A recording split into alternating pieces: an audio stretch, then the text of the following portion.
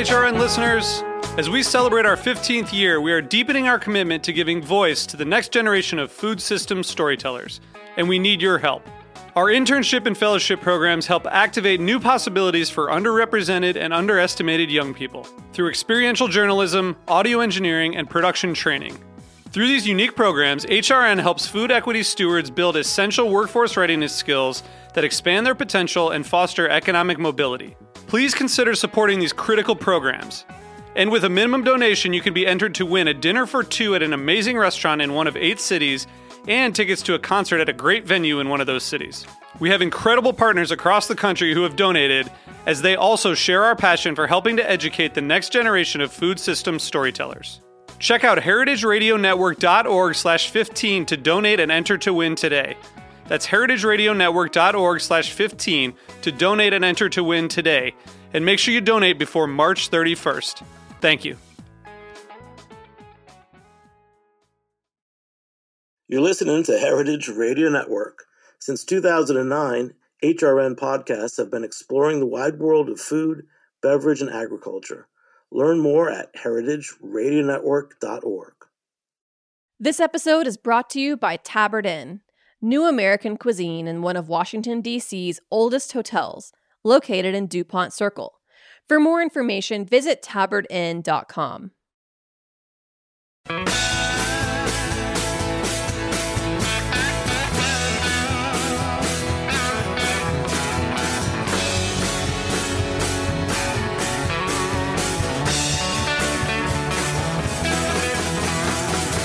Hey, welcome to Beer Sessions Radio on Heritage Radio Network. I'm Jimmy Carboni, I'm the host. We'll be talking about cider today and recording remotely. It's Tuesday, October 25th, 2022, and I'm Jimmy Carboni, I'm the host here on Heritage Radio Network. So let's go around the room and introduce our guests. We are going to have a deep dive into cider with our two guests. So first, Gidon. Sure, my name is Gidon Coll. I'm the founder of Original Sin, which I started 26 years ago in the streets of New York. And I also have an orchard on my family's old dairy farm in upstate New York. It's a 2-acre orchard featuring 150 varieties of apples. That's great. And Damin? Yeah, I'm Damin Sawyer. I'm the head guy behind the Bone and Bottle Reviews page on Instagram and Facebook.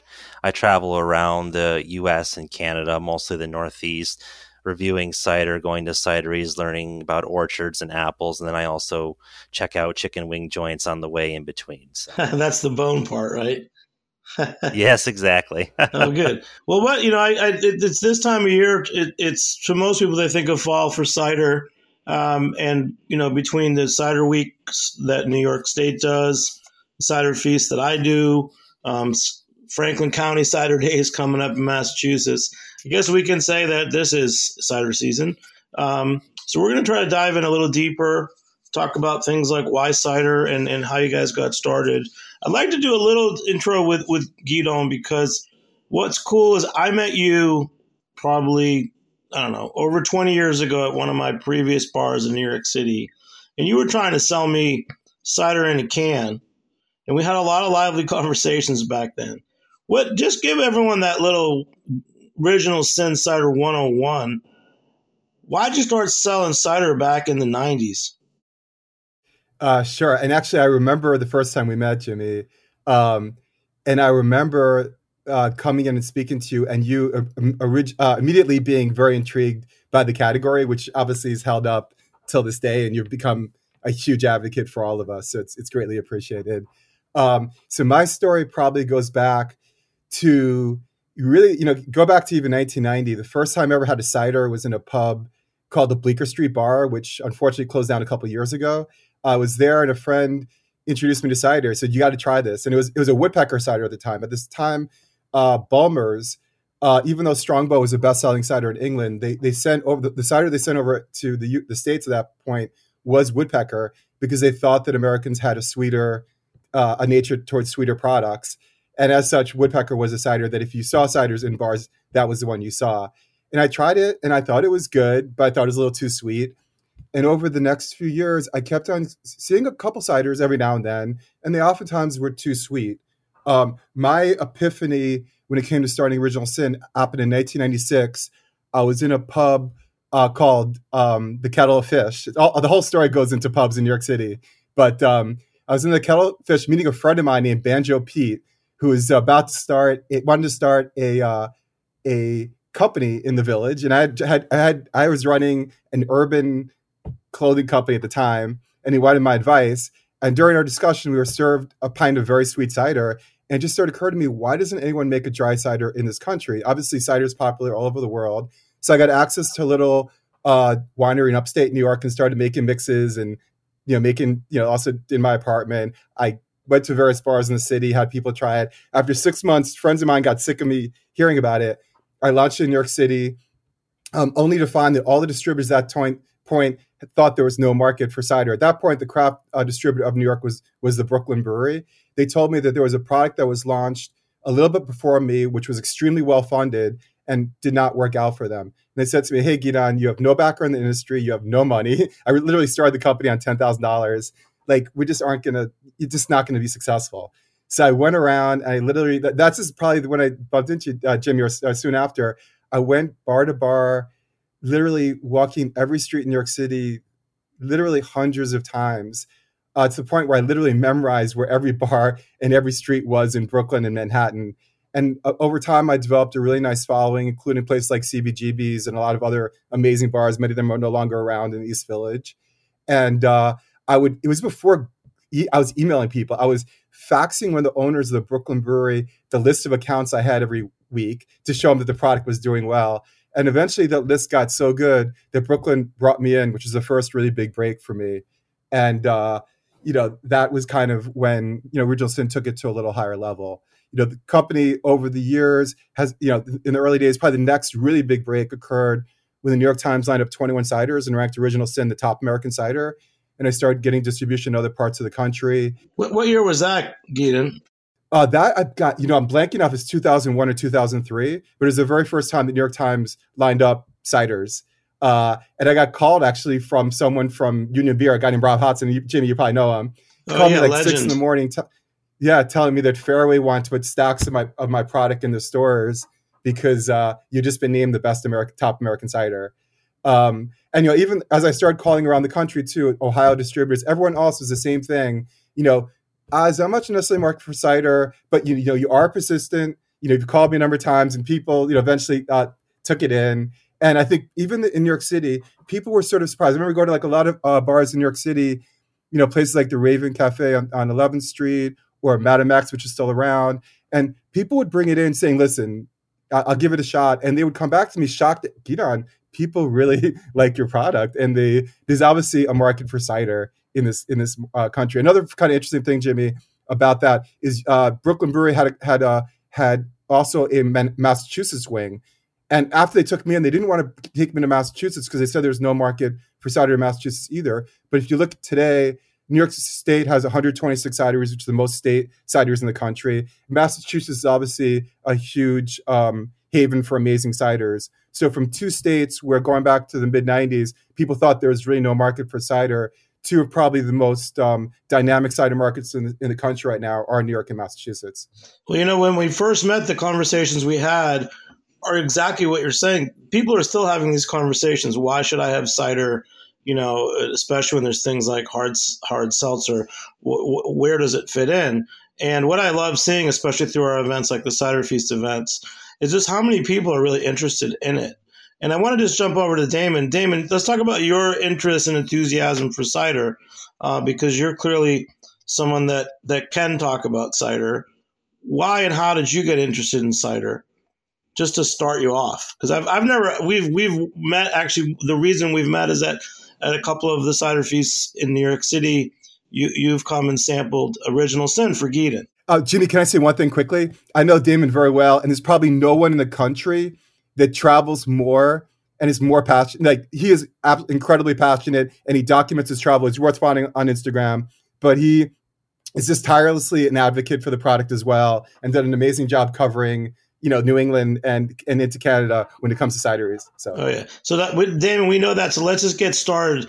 How did you get started? That's always a good starting point. Yeah, absolutely. Thanks for having me on, Jimmy. So It started on a cold, snowy night in February 2014, I want to say, in a hotel bar in Syracuse. I was working with a couple friends at a sportsman's expo, and we had a good day selling product. And so we went to the bar, and the people who were actually across from us at the expo were the runners of the second largest private game reserve in South Africa.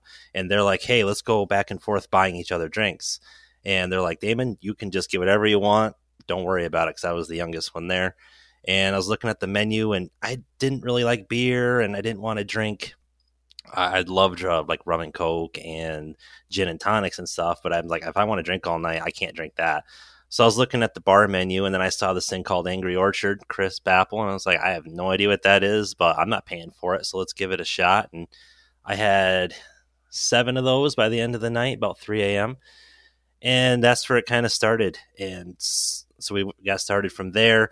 Now, back then, there wasn't much of a cider market, especially up north where I am. I'm about 50 minutes from the Canadian border near the Adirondacks, Thousand Islands. There's no cideries near us within about an hour or so. So the cider market's really rough up here, but I had access to like Red's Apple Ale and Angry Orchard and Stella and Woodchuck. And I tried all those that were available, and it kind of snowballed from there. It's like, what else is there to try? And sweetness didn't really turn me off. I have quite a sweet tooth when it comes to candy and stuff, but I found over the years that I definitely prefer the drier ciders, but a good sweet cider in terms of like a Perry or something that has a good sweetness, not a fake manufactured sweetness, definitely also appeals to me. So that's kind of where I got started from there. And I've just really noticed as the years have gone on, we've really expanded here in New York, the coverage. Like I can go to the store and I can find 1911 and some Original Sin, Cider Creek, Embark. We've seen Clarksburg and stuff now. There's more of a variety of New York ciders, whereas, before, back in 2014, 15, we were getting like Thistley Cross from Scotland. And one of the distributors for the beer store in the town I lived in at the time, they brought a bottle of Zephyr's Slack My Girdle from New Zealand, which is similar to South Hill's One of a Kind. It had over 100 different kinds of apples in it. And it's just like, to have access to that stuff then was just absolutely mind blowing. So, well, that's neat, man. But how did you start doing it in the Instagram? And, you're knowledgeable, but you're documenting things. When did you start doing that? So that started right about the same time, because I learned, because I had never heard of cider before. I had no idea what it was. I only really knew of the sweet cider that you can have in the in the stores or at your local cider mill. And once I started, trying the ciders, I was like, oh wow, people should really know about this. I didn't know much about, how big apples or cider, could be in New York. But so I just started documenting on Facebook, that. And just posting about it and just inviting my friends and family to follow the page and things like that. And I was more big on the wings back then, especially spicy food in general. So that was a hook to bring them in. It's like, oh, well, I'm trying this. I'm also having this cider. You should check this out. And so to you, having cider with your wings, that was, tell me about that. I want to hear about it. Was it pairing? Was it just that that's what you were drinking then? Oh, yeah, it's a matter of just, it goes back to the basic concept that I don't like beer. I'm not gluten intolerant or anything. I just don't enjoy the taste of it. So like when I go to the bars and, I'm finding, the wings or wherever we go, I would look for the menu and see if they had a cider. And it's just a matter of like, hey, I went to this bar, they had this cider and they had these wings. I liked this cider. I like these wings. You should try it out. And it's just a general idea of highlighting where you can find cider anywhere in the country. And if you can't find it, I would mention that too. It's like, oh, they have wings, but no cider. So you're going to have to go somewhere else for that. But it's just trying to bring some recognition to the industry, even from with a very basic knowledge at that point. My knowledge is much deeper now, but it was just like, I like this thing. I want other people to like this thing. So I have to, but there's nowhere showing them about these things. That's kind of where that had started. Oh yeah. So now to Gidon. So Gidon, 2001 or 2003, which is, I love that you can't remember that. The New York Times said you were one of the top ciders in America, and you started taking off. The price of spending 26 years in the alcohol beverage industry. Everything's kind of a blur. So, well, one thing about you is that you haven't changed. Like you're the same guy. which is why I love you, because you still go and you make sales calls. If you don't come to an event, you have someone there, but you're doing a lot of the same things that you did back then. So let's talk more about how you're running this cider business, because it did grow. We are in 26 states. We sold in Japan. The industry in essence and every level is fascinating. Probably one of the most interesting elements, if you've been listening to Damin speak, New York City cider market's so different than the market up in New York near the Canadian border. And I do still do sales calls. There are years where literally I was traveling 15 states a year, going around, and preaching the gospel of cider. But it was always sort of very fascinating to me to sense the level of knowledge, the level of enthusiasm, the product mix, and what people were into. It changes. That's one of the things about beverage industry is like the half-life of people that go to bars or general knowledge in the industry can change so quickly. And just seeing that evolution, to me, even since the beginning, it's been a wonderful ride, just kind of experiencing the growth of the category. Yeah. And then for me, it's like I remember like in 2011, just because of my friends at my old pub, Jimmy's Number 43, we hosted for the first cider week, the press and trade tasting, and the first organizational meeting. So again, other than one or two ciders, I didn't really know ciders. Mostly I knew Domaine DuPont from France, and I loved their dry ciders, but also their Pommeau. So I was ready for cider at the time. But the biggest thing was, I remember when Cider Week started, we'd bring in a lot of different ciders, and we'd even pour them by the glass. And then as they ran out, I didn't reorder. And then it might have been maybe 7 years ago, I decided that I was going to change it. I would start having one cider on tap always, and then I could rotate through. But the big change was going from having, example, 12 lines of draft beer to only 11 and having one line of cider. So I don't know if you guys want to talk about that, just how does cider become a category that's taking a line? You start with a Gidon and then Damin, because this is really what's interesting is it took you all those years, and then wow, there's a line of cider at a bar now. I think that is the case where cider in different regions is different. Like in Seattle and Portland, where cider comprises 5% of beer sales, nationally it's 1.7% of beer sales, you are more likely to see, 2, 3, or even a larger amount of lines devoted to cider. You also have a lot of cider pubs successful in that portion of the country, as well as other portions of the country. So I think it is, a reflection partially of awareness.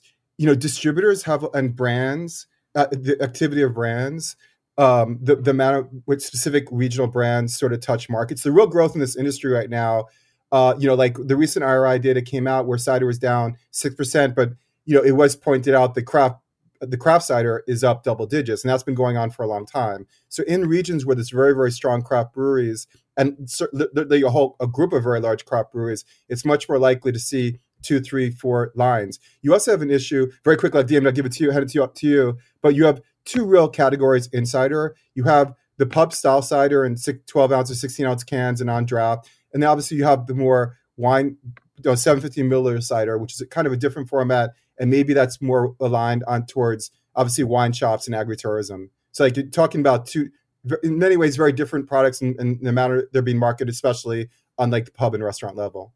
Yeah. Damin? Yeah, so I think one thing to notice, or one thing to make note of, is the fact that there are some large macro breweries that do own cider wings. Like you have Boston Beer Company that has Angry Orchard, and I don't know who owns Downey's Cider, but I feel like they're owned by a larger conglomerate.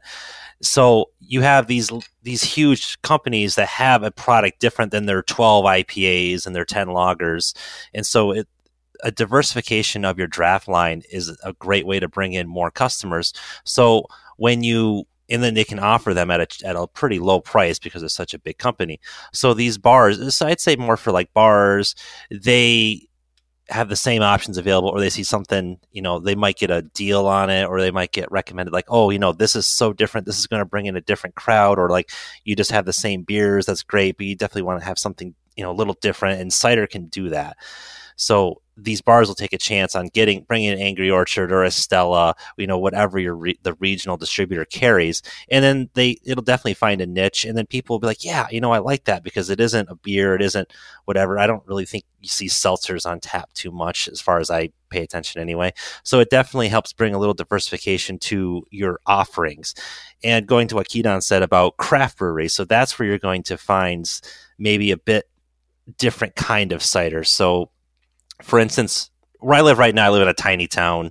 There's only 2 bars. I doubt there's going to be any cider. But where I used to live was like 20, 30,000 with a military base. There was a lot of bars. So there was a couple places that had Stella cider on tap for the longest time, and then they switched to Angry Orchard. And then there was another place that had like 40 draft lines and like 50 cans. They had like 4 different varieties of Cider Creek, and I think they had the dry rosé at one point from Gidon, but they had a variety of stuff. And then we have a couple craft breweries there. They always carried something from one of the local cideries about an hour north of me. And then they also carried a couple cans.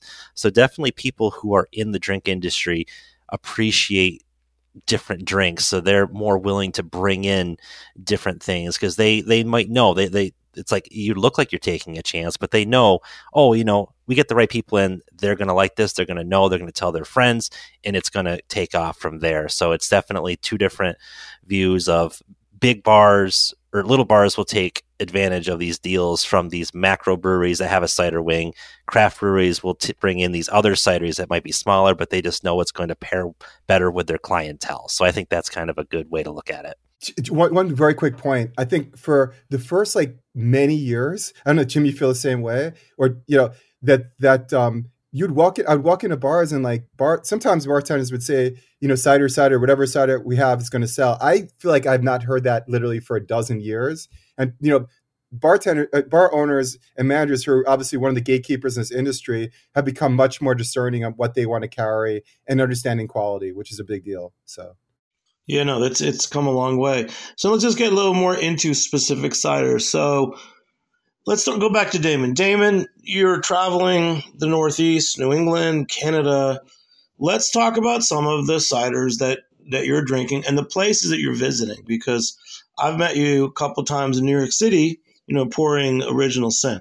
So let's go one at a time. Let's mention one cider that you either have visited or that you like to see in on draft somewhere. Oh. Craft, interesting. No more Stella. We're not going to talk about Stella anymore, or General Angry Orchard. So yeah. So that's a tough thing to talk about. You're in demand, bro. I mean, honestly, I do know that cideries want you to stop by, and I've seen that you've been to places like Finger Lakes, and I don't know if do you go to the Franklin County Cider Days? I might be. Well, that's a TBA, but I haven't been there yet. Yeah. Let's pick a region with you. Dive into either Finger Lakes or Canada. What's a region that you really like? And let's talk about a couple of the cideries. Okay. Yeah, perfect. All right. So to get started, one of the closest areas to me that has great cider is actually Prince Edward County in Ontario.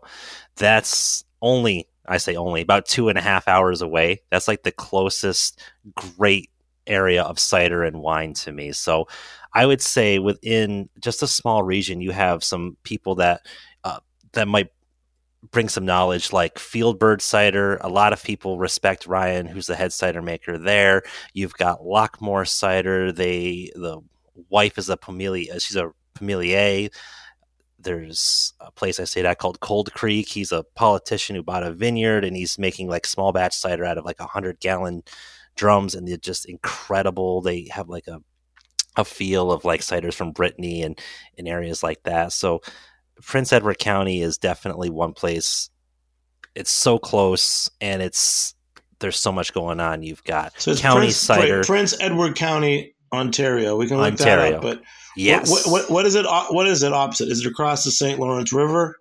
It's across Lake Ontario. So It's about halfway between like Toronto and the Thousand Islands. It's a little closer to the Thousand Islands. About once you get into Canada, because like I said, it's about 50 minutes to Canada from me. It's about an hour, maybe a little hour and a half down the 401 south, and then. So how do you cross over? You're in Syracuse. How do you get to this part of Canada? Yeah, I'm a couple hours north of Syracuse, so there's 3 crossings up because we have the St. Lawrence River right there, so it's a easy access. So you have a crossing in Ogdensburg, Messina, and the Thousand Islands Alex Bay. I always go the Alex Bay route, partially because I like the bridge. I don't care for the Prescott Ogdensburg Bridge. That's a very long one, and it like the way it's set so the snow doesn't form during the winter. It pulls your car off to the side. It's very discerning if you don't like crossing bridges over deep water. But you've got those three, and there's also a ferry. If you're into that, there's a ferry that goes straight from Cape Vincent, which is a little tiny haven, to Kingston, Ontario. So there's 4 different ways in that area to get over to Canada. It sounds like we're fighting the War of 1812 all over again. It's the only time I've ever heard of Kingston, Ontario. There was a battle up there during the War of 1812. Yeah. I'm just trying to get a sense of where you live, because honestly, I've never been there. Even years ago, I was at a New York State drinks conference, and they'd started talking about the Thousand Islands. I still don't know where that is. I remember from Little House on the Prairie, her dad grew up in Malone, New York. Are you anywhere near Malone, New York? Malone is about an hour and a half northeast-ish. So the easiest way to explain this is you go about a little over an hour north on 81 from Syracuse. You get off at Watertown, and then you take Route 11 40 minutes north, and then you'll run to where I am. But yeah, I'm in the absolute middle of nowhere. 1911 is the closest cidery to me in the States. They are just south of Syracuse. So that's about a couple hour drive. There's a cidery in Mallorytown, Ontario called Bushel, Busl. They are actually, as the crow flies, and now distance-wise, the closest cidery to me. They're less than a little like an hour and a half-ish away. And there's Canab Orchard in Messina. That's also about a little over an hour away. So those are my options. If you look at those places on a map, that's what I have. That's where I am. Way up for you, north. your backyard is Canada, Ontario, and yes. Let's go into. I know for our regular listeners, how are Canadian apples different? How are their ciders different? I mean, were they thriving before? Did they all just start with the craft beer era, or have there been, thriving cideries and orchards in that part of Canada for a long time? So the Ontario region is actually where the Macintosh apple was discovered, if that gives you an idea. So they've had access to some high quality apples for a long time. And it's funny, I actually listened to your previous cider recording with the gentleman from Quebec and Paige, and he gave a great history of the Canadian cider scene and how it got started and how we didn't. Well, so you guys, Cider Planet book with yes. Claude Jolissier. Jolissier, yeah. They didn't have prohibition, so they didn't really have that dimming of cider like we did here. So I'd say it's been pretty solid. Now, my knowledge of their history is not too great. I have someone right on. I could call at any time. He's the head of the Canadian Cider Association. He could tell me anything I need to know, and he's gotten me into a lot of these places. So, but yeah, so I would say like one of the big things about Ontario that's different than New York is most places don't sell, like you can't go to your grocery store, and there isn't just like liquor stores. So the government runs everything. They have government run stores called the Beer Store, and then the LCBO, the Liquor Control Board of Ontario. The LCBO is where you're going to find cider or Calvados or ice cider, any of that kind of stuff. That's where the government of Ontario allows producers to sell their ciders, wines, spirits, things like that. But the thing is that there's a high cost of getting into those buildings. So mostly what you're going to find are ciders from big distributors and producers like Molson and Coors and Labatt and their cider wings. So if you want to find the real good cider, you do have to search. But Ontario has 130 plus cideries, and many of them are close to the 401, which is the main thoroughfare in Ontario. So it's not hard to find good cider right off the beaten path. So what happens when you go to the cideries? Can you taste? Can you buy product? Oh, it's exactly the same as any cider here in the States. Some places, might just be a little hole in the wall. You just show up and give them some money. They'll give you a cider. Some places, they have a tasting room. Additionally, being the Prince Edward County, the week after, I actually ended up in Niagara on the Lakes, which is probably one of the more well-known wine and cider regions in the Northeast, right by the Buffalo Niagara Falls region. And so I ended up there, and there was a couple huge places with large decks and games and drafts and everything you can think of. So yeah, it's the same idea as in the States, just the prices look a little higher. That's really the only difference, I would say. That's pretty neat, man. I hadn't thought about going up to that part of Canada, and it looks like we're going to have to do a follow-up show with you with the head of the Canadian Cider Organization. Oh, Barry would love to be on this. Oh yeah. So back to Gidon. So Gidon, your ciders. Just tell us the first cider you made, and then just how the lineups evolved. Because, for example, like your Black Widow or your Dry Rosé, those are definitely been really popular in recent years at the CiderFeast events that I run. So my original cider was a drier cider that I made in this winery in Orange County in Washingtonville. There was about 4 cideries making a cider at the time. There's very few licenses in the whole country where you could actually make cider at that point. And sort of interestingly enough, one of the people that's making a cider was a guy named Brendan, who run a cider called Kelly's. I don't know if you remember that, Jimmy. But he got his cider he started an Irish cider brand in this country, and he got into almost all the Irish pubs in New York City. But he told me, I would go up there, and he was a really charismatic fellow. He's like, Gidon, I can't do the Irish accent, but make it dry. These sweet ciders are shit. And he actually had a hugely impactful influence on me as far as the level of sweetness and dryness. Also, in the beginning, I did a lot of events in galleries in New York City, and I was very, very sensitive to what people were saying. And I would do these events, and I would hear people say, like in New York City, obviously, as opposed to most demographic, the average person going to bars is a little older, and people did not want a sweet cider. So that obviously impacted me a lot as I took the product drier and drier. Today, it is no doubt the case that the Black Widow is sort of the lead brand. I try to do when I do fruit ciders, I try to do fruit ciders that are made with high quality fruit. You're going to get enough of that fruit, but yet still very drinkable, and keeping it as dry as possible and fulfilling people's interest in tasting the fruit, but yet still making a refreshing drink. So that would sort of be my angle with making fruit ciders. And yeah, we've kind of expanded the product line. We do have a bunch of single varietals. I'm drinking right now a Northern Spy. We won 3 gold medals at the 2021 Glen Cap for some of our products, including our single varietal Newtown Pippin. So I'm very proud of the single varietals. Obviously, with the single varietals, when it there has to be the awareness of the apple and the knowledge base for people for those products. Not necessarily, but it would help in terms of the popularity of those products. But I think that the more people learn about the apple and the history of apples, the more they would appreciate those sort of products. And I think with obviously 1,200 cideries and the amount of knowledge which is growing in the category, the future bodes well for products which are really focused on history, information, and quality. So yeah. So Damin, you're way up by Canada, but yet I've met you in New York City and you've come down to the events. Then you're really a star. Then I really appreciate what you're doing. What is it like when you serve? You've poured the original sin the last couple of CiderFeast events. Just tell me about how do you describe some of that to customers? What's the interaction like, with the customers, and how does it feel for you being in New York City at a cider event? It's actually quite interesting. So New York City, and I don't want to take this political, but New York City isn't really viewed too fondly in these parts for a lot of people. So thinking going down to New York City is definitely a strange idea. And people are like, oh, what are you going to go down there for?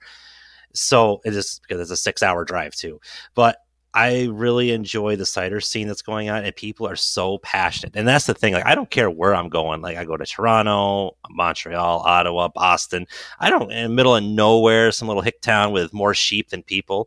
As long as people are interested about cider, that's where I want to be. So going to these events, people, and of course, I have a lot of customer service experience with my jobs.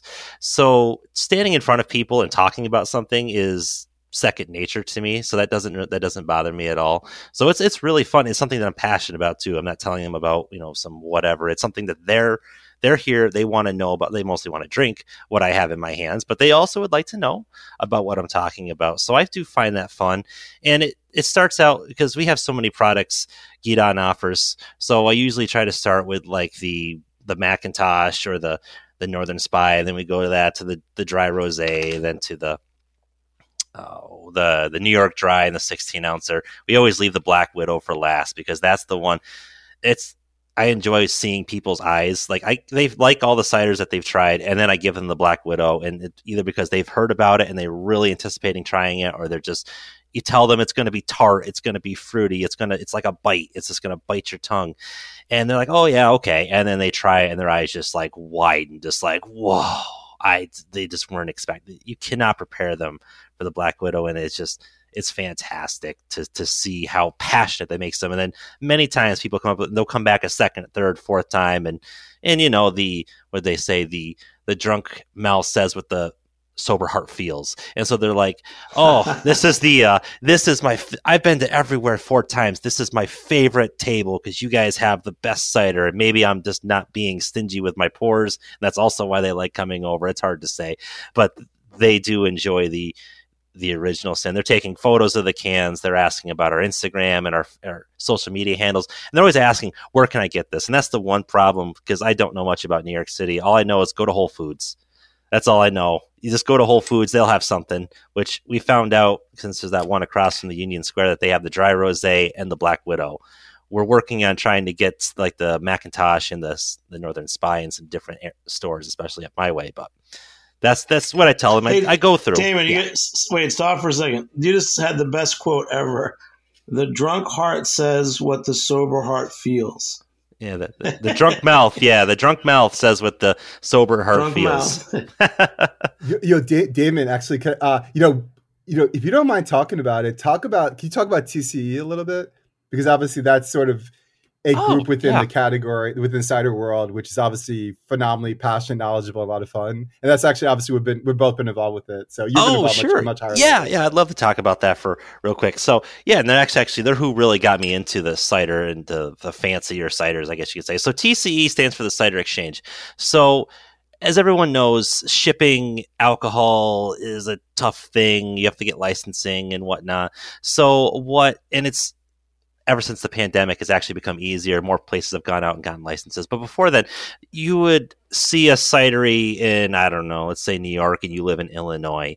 You'd see them produce a cider and market it, and it's like, wow, that sounds fantastic, but I'll never be able to try that. What the TCE is it's a group of people around the country who are passionate about cider and who find ways of getting cider to people in other states through a variety of methods. And you guys have Facebook. You have Facebook events, right? And it's really close book. Yeah, we have Facebook events. Yeah. So what is this, like a swap? Is it's yeah, it's a swap. Swap group.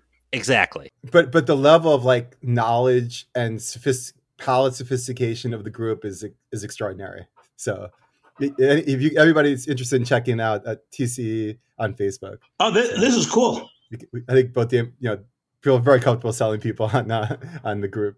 We keep that a little low key just because it's a little like iffy about sending cider to each other, like shipping alcohol in the mail as a civilian. It's just like, it's one of those things like we have to keep the group private kind of thing. Like, you're not just going to type TCE and find it kind of thing. You'd have to be invited. But no, it's not like a secret or anything, but it's just one of those things like we wouldn't run ads about the group. Hey, come join us, like the Chonky Cats group or whatever that Facebook sponsors kind of deal. It's one of those things you gotta, but it's fun. It's a great group of people. Yeah, well, you're acting as private citizens. You're not, you're not representing. But that's cool. So, like, what are some other ciders that you've discovered that way? I mean, I really want to pull it out of you, Damin, because I know if I looked at Instagram right now, Oh my God, yeah. I could find, how many ciders have you tried? 1,000, 2,000? I mean, so I never count anything that's like a sample, like in terms of like, so anytime I've gone to a cidery and I tried 8 things on tap, I would only have the one post about it. So if you look at my page, I have close to 900 posts. And then I posted on another account before I realized you have to split your interests into different pages for the best algorithm feed. So I had tried a lot of cider before that. But for the Cider Exchange, I've tried stuff from California. I've tried stuff from Illinois, different places in New York even, like just because New York is such a large state. One of the heads of the TCE lives in Buffalo, and so he has access to a lot of the Western New York cideries, and so he's been able to get some stuff from me. I was able to get him some stuff from this side of Canada or New England, and we've just worked with each other to get ciders. Or like sometimes we'll go in on orders. Like one time, they closed down unfortunately at the beginning of this year, but there was a bottle shop in the UK called Scrattings, and they shipped English cider to the US. And so a few people went in on an order from them, and they were able to get like some Piltons and some Nightingale and some Olivers and things that you would never ever be able to get in the States. They were able to get some of that. So that was just like a cool collaboration that we did with each other and just things like that. But I've been able to try a lot of ciders from around the US and beyond, just from what people had in their stash that they sent over. And Damin, some of the cool people involved included like Chuck Sheldon from Albemarle Cider Works. Oh yeah, we got some really, really cool cider personalities in that group. Yeah, and Ron Sensone, obviously from Spoken Spy. So we got to give them some props. Oh. So. Hey guys, we're going to take a short break. We'll be back in a few minutes on Beer Sessions Radio. All right, thank you.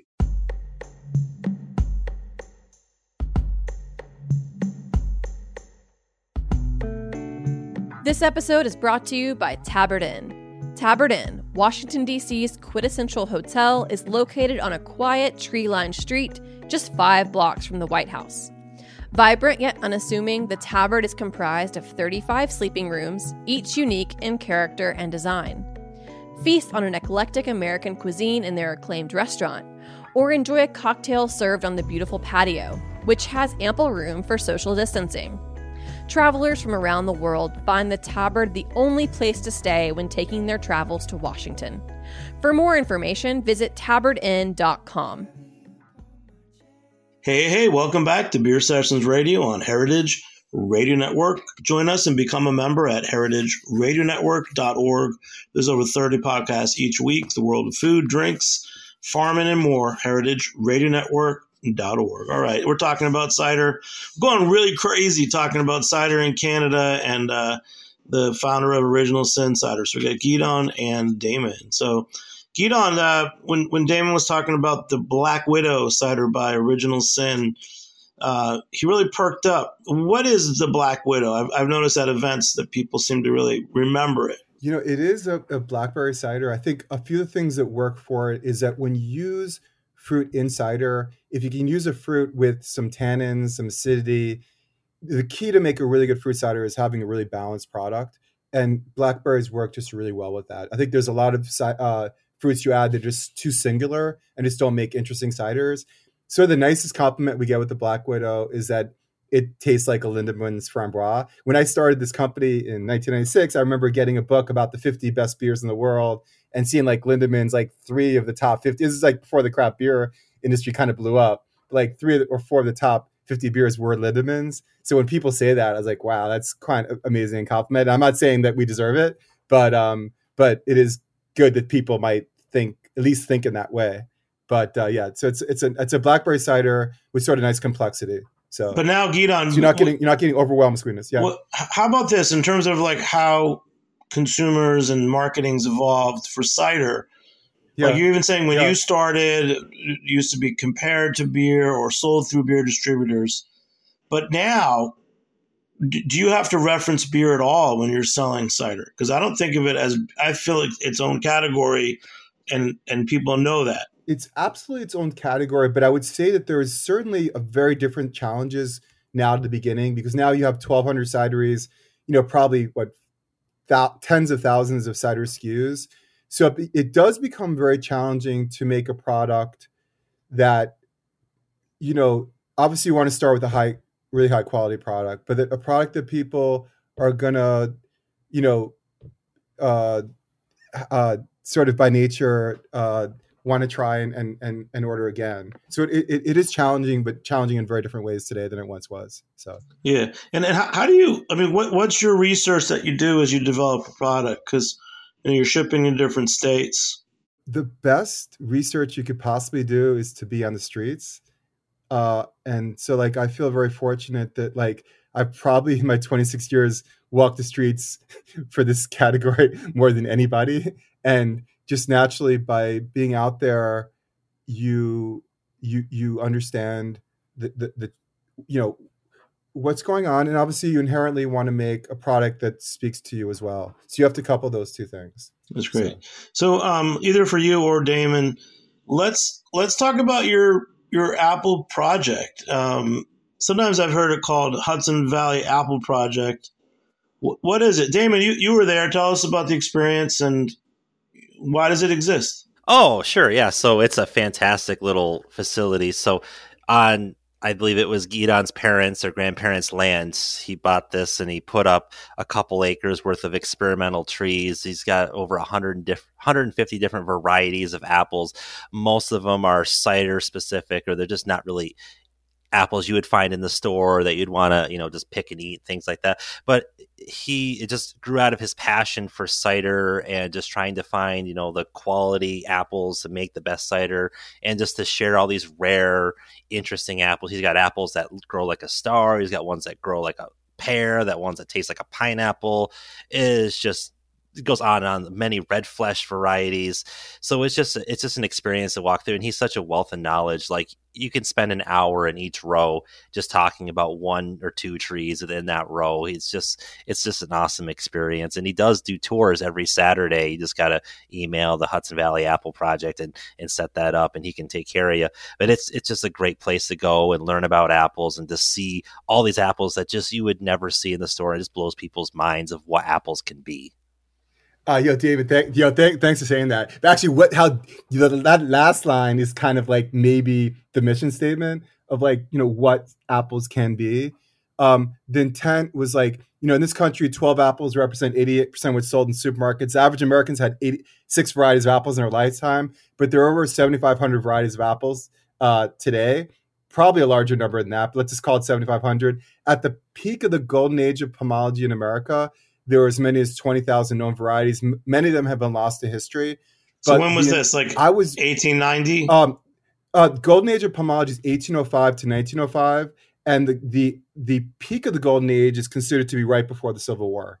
So at the time, like almost every community in this country that could grow apples, grew apple with civic pride. Like apple near like Damin, not that close to Damin, but like in East Bloomfield, New York, you have the Northern Spy apple. And as you enter East Bloomfield today, you'll see a plaque saying East Bloomfield, the home of the Northern Spy apple. And there'll still be a monument marking the spot of the original tree. But you have to understand, when we were an agrarian nation, there was nothing that we're more proud of than the apples grown in this country. And I think until 1860 something, maybe it was a little before that, literally 80% of what nurseries sold in horticulture to some extent was synonymous with apple growing, because the majority of what nurseries sold in this country were apples. So we had this like incredible diversity. But in the 80s, you got to a point where I think 75% of apples grown in Washington State were Red Delicious. I think almost 43% of apples grown in this country were Red Delicious. So you go from this amazing diversity to what it had become at the lowest point of apples. But that is changing. And I think you, Jimmy, know, as you go to the Union Square Farmers Market or anyone who goes to farmers markets, like diversity is definitely on the rebound. And you can tell this. One of the best ways of telling this is looking at nursery catalogs. And people do catalog this. One of the most famous catalogs is the William Prince Nursery, which originates in Queens, New York. I think at the peak in 1830, there were as many as 430 apples being offered. That number comes down, declines to the point where, as of 40, 50 years ago, the average nursery was offering 15 varieties. But that's definitely, as you go and look at nurseries like the Cummins Nursery in Ithaca, New York, or Fedco, or Trees of Antiquity, you have phenomenal diversity, which people are planting again. So. Wow.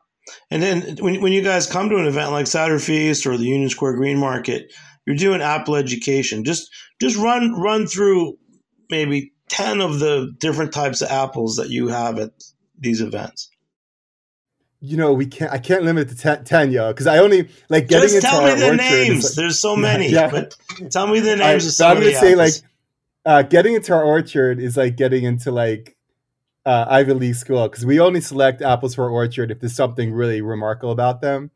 But it's hard to do because their apples are great early harvest apples, late harvest apples of historic significance. So it's almost impossible to say 10 apples that define what our orchard is.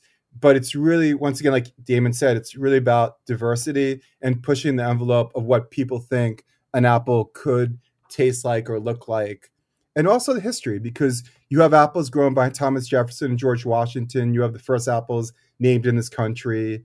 So the history of our country is really attached to the history of apples in this country. Tell them about the Turkish apple. Yeah, so we have a Turkish apple named Kandil Snap, which is very conical. And it's just a beautiful conical apple. I remember doing the Union Square Farmers Market many years ago where women came up from Turkey and was just so shocked that there was this great Turkish apple available in the States because she remembers from her childhood. And that's always sort of very rewarding when you get that sort of feedback. But actually, going back to Damin, you guys are talking about Franklin County Cider Days. Franklin County Cider Days had a huge impact. Anybody out there should go to cider events. Whether Damin and I both went to CiderCon last year. I've actually fortunately been to every CiderCon since the beginning. But, John Buck is an amazing fellow in every respect. But he would present a Maine apple and tell you the history of it. And John Bunker would present a Southern apple and present a history of it. And we'd all taste them. And then we'd vote on which apple was the best. But I did that successful years, which had a very big impact on me. And so once again, everyone should go to Franklin County Cider Days. The next big thing I went to, by the way, very quickly, is I had the opportunity for 4 years to go to the USDA orchards in Geneva, New York, where they have 20. It's one of the largest genetic repositories of apples in the world. And every year they open it once a year. You can walk the streets and taste all the different varieties of apples. And that actually blew my mind. So the intent of our small orchard, which was my old family's old dairy farm, was to plant something in the best image of the USDA orchards, but just be very, very selective of what I thought was the very, very best of what I could taste and find at the USDA orchards. So that's kind of a nutshell what the whole mission statement is. So, like, how many trees do you have of each variety? Are they only one tree each? It's only 2 acres. There can be, for the most part, 2 trees of each. It can be 1 tree of each. The ones that do really well and we sell in a farmer's market. If everyone wants to go to the Copiac Hillsdale Farmer's Market in upstate New York, we sell our apples every weekend there. And then we do the tours afterwards. But we have, so there are varieties that we love, and then we plant much larger quantities of them. But yes, it can be anything we have trees that have 17 varieties on one trees. They're sometimes called Franken trees, where you graft crazy varieties, and you can have as many as 100 varieties, or unlimited varieties on one tree. But we have a number of Franken trees also. But it's been an awesome, fun project. It's taken up a fortune of my time because, anybody who knows anything about horticulture, growing apples, it's a science in of itself. And I went to school for dairy farming because we had a dairy farm. But, growing pomology is a whole nother science in and of itself. And I learned the hard way. But, fortunately, I know a lot of people, part of being in the cider industry is knowing orchardists. And I know a lot of orchardists, both me and Damin know a lot of orchardists who you can call up and get advice when necessary. So over the years, I've learned, it's been fun. Hey, I'm going to talk off topic just about a cider that I've been drinking. A lot of times now I'm appreciating that there are good ciders in cans like yours. And sometimes when I'm in the Boston area, I'm able to get even Farnham Hill. And the one I want to talk about, I don't know if you mentioned South Hill, Damin, I think you did. South Hill, I remember a number of years ago, he started like a second line called Phonograph, which I do see in cans. Do you know anything about that? Do you want to say anything about it? Because I just think it's an interesting direction. Yeah, so the South Hill brand definitely is, I don't want to say upscale, but it definitely appeals to people with a bit more of a refined taste. He does a lot of single varietals and crazy blends, whereas his Phonograph line definitely is more geared towards your drinker that has risen, I don't say above, but has graduated from your sweet regular ciders to getting into a little bit of a craft, but still is on a budget. So the phonographs, like the green can, which is the dry, and then I think there's a semi-sweet, which is the blue one. Those, and they've actually won several awards. They've won awards at Glintcap and at the Great American Cider and Wine competition, and there's just a variety of awards that they've won, and they're very great, crushable, easy drinking ciders. They come in bottles or cans, and it's a great way to, it's a good middle step. So you've got your regular, your commercial ciders, and you have like the ciders that are at only at cideries, but they maybe are still trending a little sweet to try to capture that audience. But then you want something that's kind of in the mid, a semi-dry, semi-sweet. Those are a great place for that before you would go start drinking his Baldwins and one-of-a-kinds and his Perrys and things like that.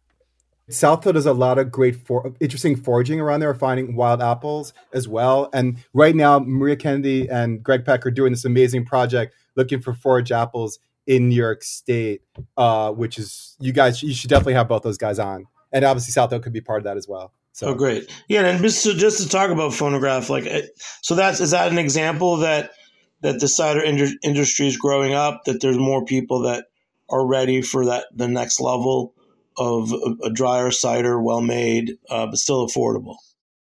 Oh, absolutely. Yes. No, that's good. You guys, this is a great little intro. I'll tell you, this originally I wanted to talk to Gidon, and then because you've been repping him at the past couple CiderFeast, Damin, I invited you, and it's really great synergy, the two of you guys. And of course, there's so much more to learn from both of you, and I'm sure we'll have you on again. The cider scene is really exploding. I mean, just a number of podcasts that are really good right now. Gidon, you mentioned, I know there's Ria's show, and you mentioned that Gabe Cook has a show in England. Want to reference those two cider podcasts? Yeah, sure. Gabe Cook, a couple other fellows started an amazing podcast in England called the Neutral Cider Hotel, and it's just phenomenal. I find they have a lot of American guests on it. I was fortunate to be one of the guests as well, but they gives you a real insight into British cider, and British cider obviously has. We had a period where there wasn't cider being made in this country for a long period, but there's obviously generational history of cider in England. So I recommend everybody to listen to the Neutral Cider Hotel. They literally logged, I don't know, it's 50, 80 podcasts, but it's definitely worth checking out. It's great.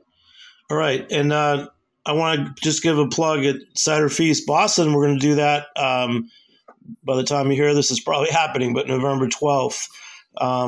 Why? Because from all of our experience doing podcasts about cider and events like CiderFeast, we've realized that there's a lot of great newer cider makers in New England, and there's a lot of enthusiasm there, and they don't really have something like a cider week.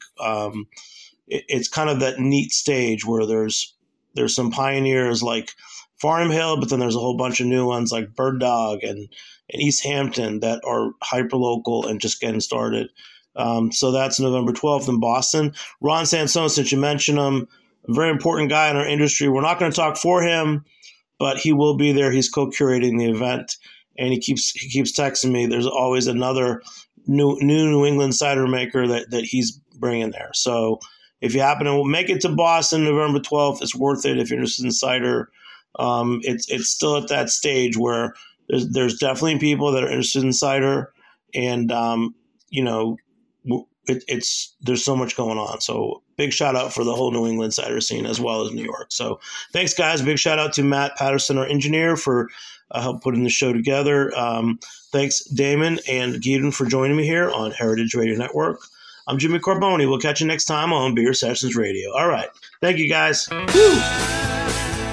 Beer Sessions Radio is powered by Simplecast. Thanks for listening to Heritage Radio Network, food radio supported by you. For our freshest content, subscribe to our newsletter. Enter your email at the bottom of our website, heritageradionetwork.org. Connect with us on Instagram and Twitter at heritage_radio. You can also find us at facebook.com/Heritage Radio Network. Heritage Radio Network is a nonprofit organization driving conversations to make the world a better, fairer, more delicious place. And we couldn't do it without support from listeners like you. Want to be part of the food world's most innovative community? Subscribe to the shows you like. Tell your friends, and please join the HRN family by becoming a member. Just click on the beating heart at the top right of our homepage. Thanks for listening.